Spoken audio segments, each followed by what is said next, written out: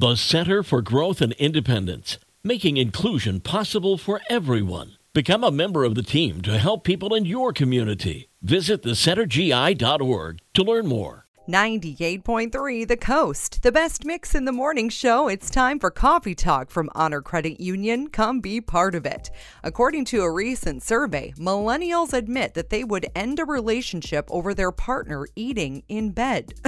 4 in 5 Americans say crumbs in the bed lead to the crummiest night's sleep.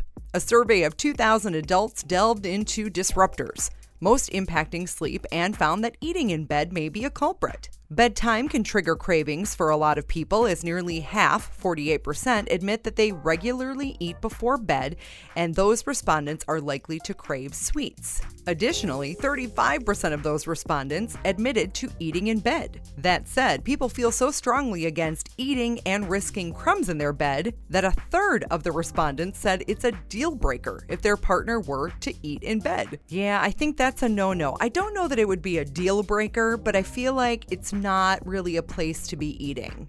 Like, I'll save that for my recliner or my couch, or I don't know, the dinner table, but just not in bed. Maybe you have a different view. That's Coffee Talk from Honor Credit Union. Come be part of it. Coming up, music from Pat Benatar and Daniel Powder on the best mix, 98.3 The Coast.